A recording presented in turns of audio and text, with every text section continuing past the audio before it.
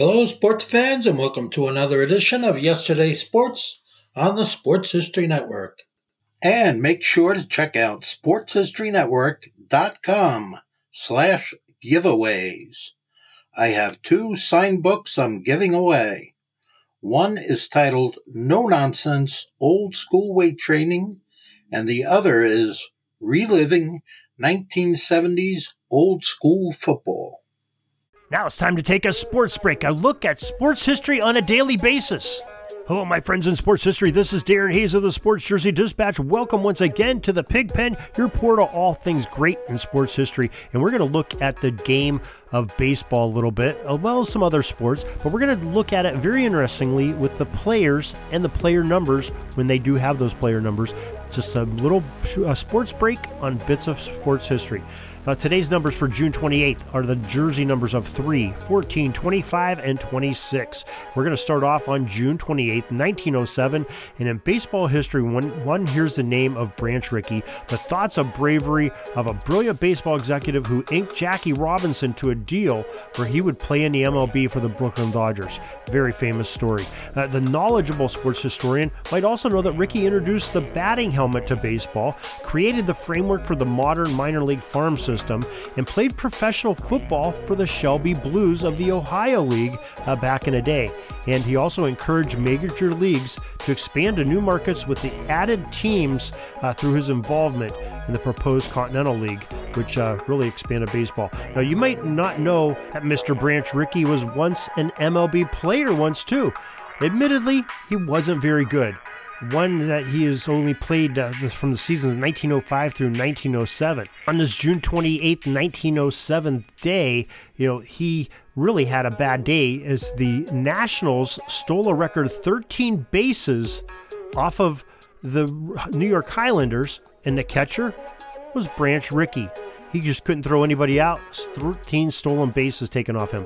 Now, after some struggles playing such as this outing, Branch Rickey returned to college where he learned about administration in sports. Returning to the MLB in 1913, Rickey embarked on a successful managing and executive career with the St. Louis Browns, St. Louis Cardinals, Brooklyn Dodgers, and the Pittsburgh Pirates. And of course, that Jackie Robinson signing was the most famous one of them all. June 28, 1919, Boston Red Sox hurler Carl Mays pitched a complete doubleheader against the New York Yankees. Mays and the Sox won the first game 2-0, but suffered a loss in the game 2 of the Twin Bill, 4-1 at the Polo Grounds in the heart of New York City. Can you imagine that, pitching 18 innings on a day? Had to be a sore arm there. June 28, 1935, Earl Averill, wearing the number 3 on his jersey for the Cleveland Indians, had a consecutive game streak end at 673 contests on this day in 1935. June 28, 1959, Philadelphia Phillies outfielder Wally Post, who wore that number 14 so well, became the only outfielder to throw out 2 runners in a single inning. The defense of the Post was not enough, as the Phils ended up losing that game to the Giants 6-0. But throwing out 2 runners and you're out playing out in the outfield, that's something special, doing it in 1 inning. June 28th, 1987 rounds out our dates, talking about taking one for the team. But this one may be just a little bit over the line.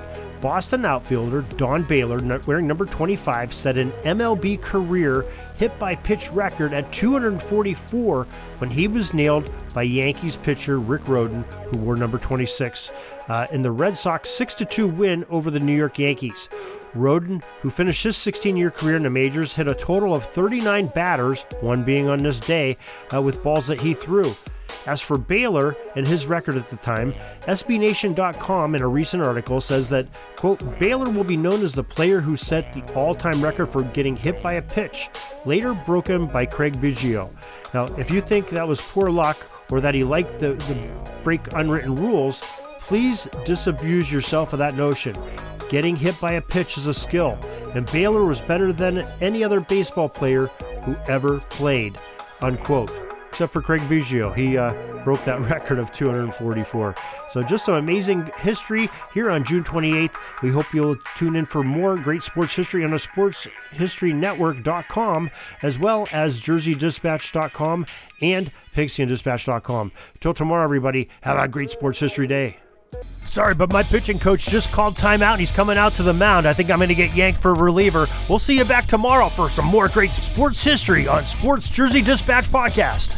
We invite you to check out our websites, jerseydispatch.com and pigskindispatch.com. Not only see the daily sports history, but to experience the preservation of great events and people that play the games. Find us on Pigskin Dispatch. It's also on social media outlets of Facebook, Twitter, Instagram, and don't forget the Pigskin Dispatch YouTube channel to get all your daily sports history. Pigskin Dispatch is happy to be associated with the Sports History Network, the sports headquarters of yesteryear, found at sportshistorynetwork.com. This podcast is part of the Sports History Network, your headquarters for the yesteryear of your favorite sport. You can learn more at sportshistorynetwork.com.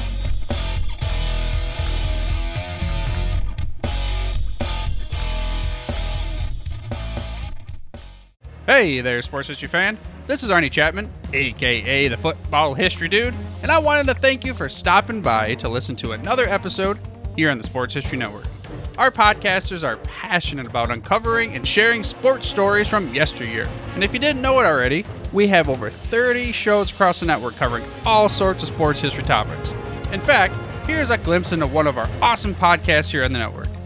Each week, the official Football Learning Academy podcast will take you deep into the history of pro football through interviews with players, coaches, or administrators in the NFL, as well as interviews with Pro Football Hall of Fame selectors, authors, and historians.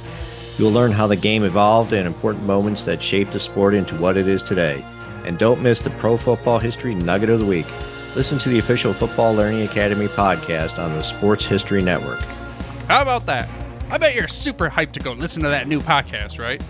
Well, to learn about this show and all the other podcasts on the network, head over to sportshistorynetwork.com/podcast. Again, that's sportshistorynetwork.com/podcast.